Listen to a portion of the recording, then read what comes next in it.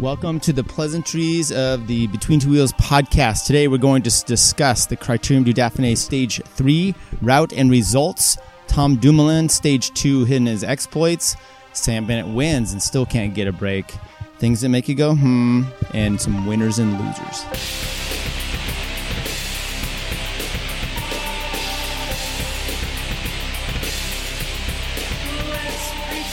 All right, everybody, thank you for tuning in. This is Tyler Yonke, Between Two Wheels podcast, coming to you from the beautiful outdoors here at my home in the backyard.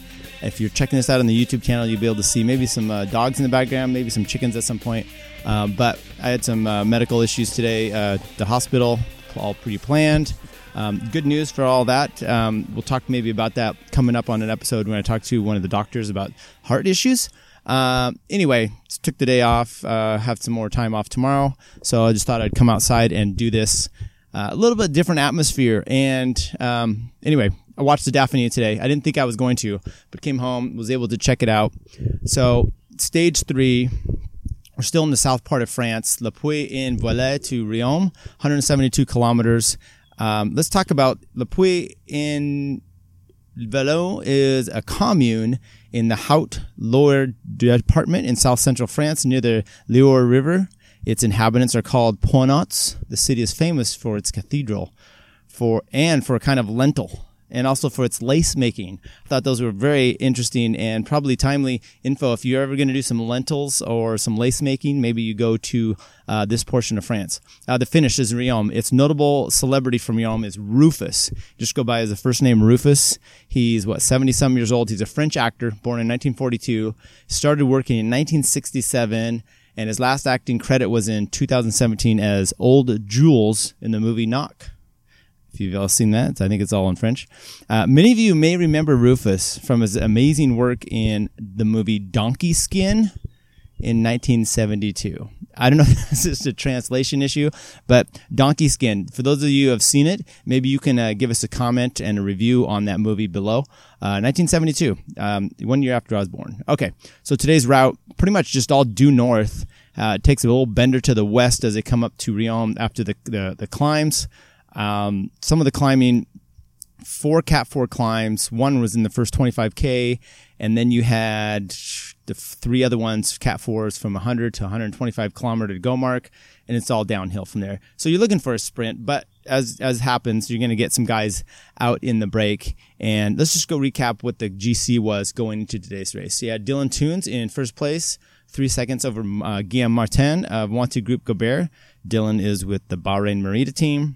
Jacob Fuglsang of Astana, 20 seconds back in third. His teammate Alexei Lutsenko, 21 seconds back in fourth.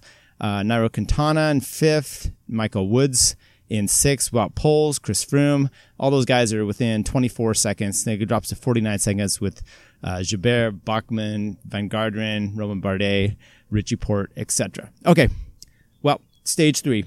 Mostly, like I said, mostly flat. Had those little climbs early on, and then some near in the middle section till about the last 50K to go, and nasty weather. It looked really bad as far as, it's not torrential, but there's rain, it's cold once again. And how many of these guys are now kind of contemplating their decision and their gamble of doing the Dauphiné, and maybe they should have gone and done the Tour de Suisse instead of the Dauphiné, and they would have maybe had some better weather. You never know if you're going to get some road grime up there, get some sickness, and how it's going to affect you.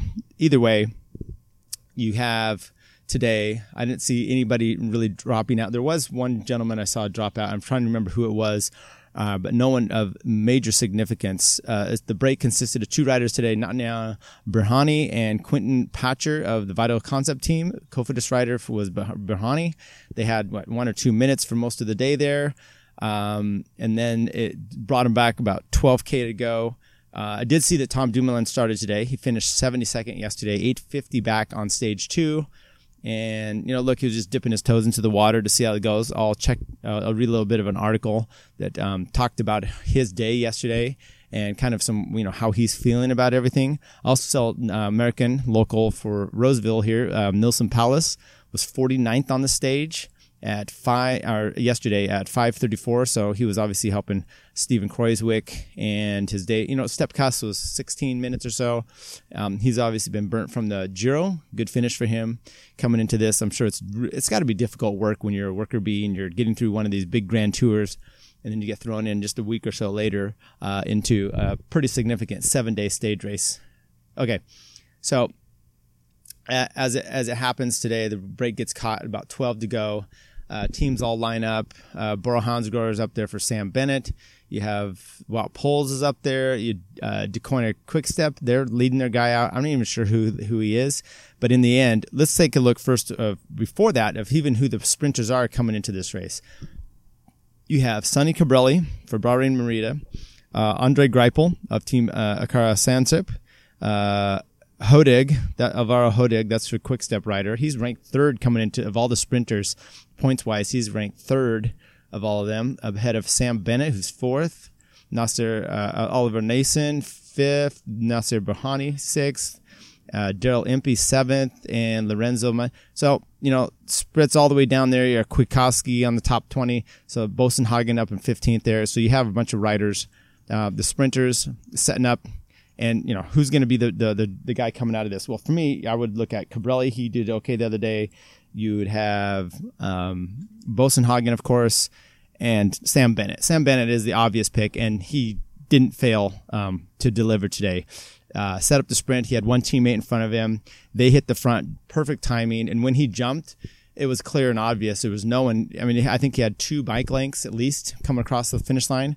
So it was pretty simple for him. He posted up quite in advance, 2 or so bike lengths. And you had surprise actually the other day was Wout van Aert, team Jumbo Visma, getting second place there, and Davide Ballerini for Astana, Clement Venturi, Edward Twins, and Bosenhagen. Koning Quickstep down in 7th place for Hodig. So not quite the day perhaps they had hoped. Okay. What about Tom Danielson? He said yesterday, Danielson attack scared chase from Team Ineos at Dauphiné. The Dutchman slips down to GC, but remains optimistic. This comes from Cycling News. Tom Dumoulin was here at the Dauphiné to test his legs and stay out of trouble. The onus was on the building up for the Tour de France without any real thought of the Dauphiné general classification. And while that remains the case, the Dutchman still caused a stir and sparked huge reaction after infiltrating the early break on stage 2. In truth, Dumoulin wasn't the only 5-star rider to make the break, as we saw the rain, wind, and 8 climbs between Mauriac to Crépin-sur-Argens. You had Alaphilippe, Emmanuel Bachmann, and several other ones. It caused Chris Froome and Team Ineos to chase to neutralize the move. For Dumoulin, who came to France only after crashing out of the Giro with an injured knee, it was another step in the right direction as he continues up the road for rehab before July. This is a total reminder of just how to respect the peloton for Dumoulin, even if he is far from his ultimate best. I wanted to make a nice, hard day for myself, he joked as he spoke to the ITV and other reporters. I wasn't the plan to go on the rake, but it split up behind us nicely.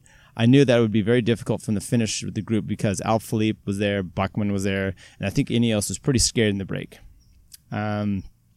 So far, so good. I'm pretty satisfied with where it's going, he said with a smile. My level isn't where it's supposed to be to fight for GC, but I decided to give it a go and get a good ride in the break. I'm very satisfied and with how the knee is holding up so far. It's going all right. Now, just in case of keeping this trajectory, and hopefully my shape is going to improve over the next couple of weeks. Well, me, for one, I hope he ends up. I want to see a good race at the Tour, and I do enjoy Tom Dumoulin, especially for some factors where he seems to be ultra honest about he doesn't have that politician type of commentary where he tries to, you see it with Froome, Wiggins, Lance was always like this. These guys that kind of him and ha and throw out the right corporate line, and Dumoulin is definitely not that guy. So I like to see when he's in the lead or near the lead or battling for the lead, because he's very honest about how his form is. He's very honest about how his structure and his strategy and everything's going for the day. Like when he took a dump on the side of the road, he just talked about it right open. Okay, Sam Bennett's future. So Sam Bennett's, with today's win, he's got 7 wins on the season. He had, I think, 2 or 3 at Paris-Nice. No, 3 at Tour, 2 at Nice, 3 at Paris, 2 at Paris-Nice, 3 at Tour of Turkey. This one here, he's got 7 on the year, but he's been kind of slighted. And with Ackerman, the Bora Hansgrohe team decided to go with him or at the Giro and not take Bennett, who has had some good Giro experience and results before. He wins today. He doesn't do the Tour of California either. He then said today he's not on the Tour de France team, and I guess he's going to be going for the Vuelta. But there was an article, Sam Bennett strongly hints at switching teams after Dauphiné stage win. I don't want to be stuck behind any other riders, sprinters, said of 2020. So there's been some rumors that he may pick up, even be transferred prior to the Tour, get on one of these other teams. I don't think that's the case. It sounded like this article here was basically making it sound like he was actually talking about the offers for next year and looking to do the Vuelta. But look, he's got good results. He's been doing a good job this year. The sprint today was head and shoulders above everyone else, and still he's being left out of the Tour. Who's Bora taken to the Tour? So I don't know if they're going for Ralph Maika, who just did fairly decent in the Giro. Emmanuel Bachmann, you're obviously going to have him, and Peter Sagan, obviously. So I guess Sam is not quite the sprinter that Sagan is, so that's why you do that. And he doesn't really want to be leading them out. So maybe there's some issues there. Viewer, listener, mailbag. We still looking for that. Maybe a comment about the family here or the dogs here at the house. So if you have any comments, concerns, go ahead. I did see someone had just subscribed to our YouTube channel, and I think they may have unsubscribed right away. They were looking for the Between Two Wheels motorcycle podcast. This is not the motorcycle podcast, in case you don't know that. It's all bike racing and those kind of things involved. Okay. Some things that make you go, Well, I saw an interesting story. A helicopter at a race in the Czech Republic knocked riders off the course as it took off. So I watched this video. It looked like maybe it was like a Cat 5 type of race. Coming through a little bit of a town. This helicopter's there. It's like anyway, it starts to take off, and these riders are coming down the road, and it's on the side of the road. Around this corner, and they're not going very fast, but they're going decent enough, and it starts to blow, and they're all pushed to the side, and then they're just blown completely off and onto the grass. Some people were complaining about, just watching images, you don't really know what's going on, but evidently the rider was the helicopter was there it was an air ambulance.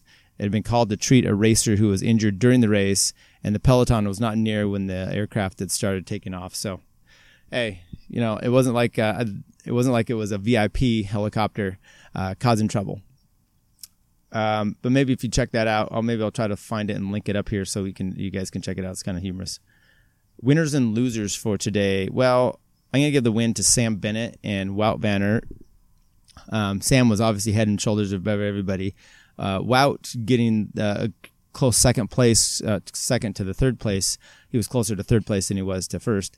Was impressive only for the fact of who he is and how young he is and the results he's getting. He's in the sprinter's jersey now at the Dauphiné. He's also leading the young riders competition. I don't know how long he'll be able to hold on to that. But, very impressive guy. I mean, we're looking for his first World Tour win, but he's getting some results. He's up there in the mix.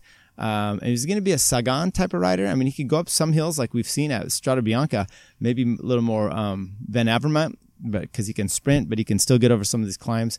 I don't expect to see him holding on in much longer in this race. When tomorrow they're going to do the time trial, 26 something K time trial with a little kicker in the middle. I don't expect to see him there. And then you're going to start getting into the climbing stuff, and you'll probably see him fade. But it might be interesting to see him hold on to the sprinter's jersey nonetheless. Loser, I'm picking the DeQuanta Quick Step sprint team today. They did have, as I read off there, the number 2 or 3 ranked sprinter coming into this for the sprinters that are here, and they did not look good. I mean, well, actually, they were leading him out. I don't know what happened to him, but you get Wout up there, who's not really having a lead out team, and he gets second, and I would give it all to Sam Bennett, but Quick Step team kind of shit the bed there on that one. That's all we have for today. Tomorrow, look for the time trial. You know who the people are to look for that. Dumoulin, Wout Poels, Chris Froome, Richie Porte. It would be interesting to see how some of these other guys go, like Mike Woods. he's been improving. Adam Yates has been improving just like Simon has been.